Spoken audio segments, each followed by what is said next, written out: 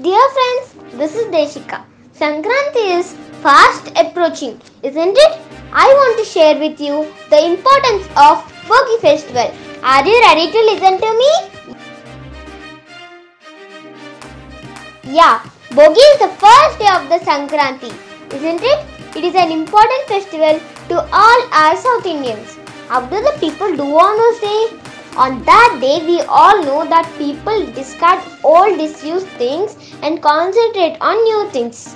In every street, we can see that people gathering with logs of wood, dried cow, dung, cakes, and other solid wooden furniture. And they will start fire. They boil water for their bath in the fire. Ha! How interesting to see that gathering.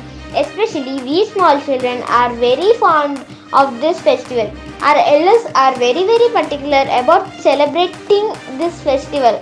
Though we are living in a modern era, we should try to keep up the traditionality. Shall we?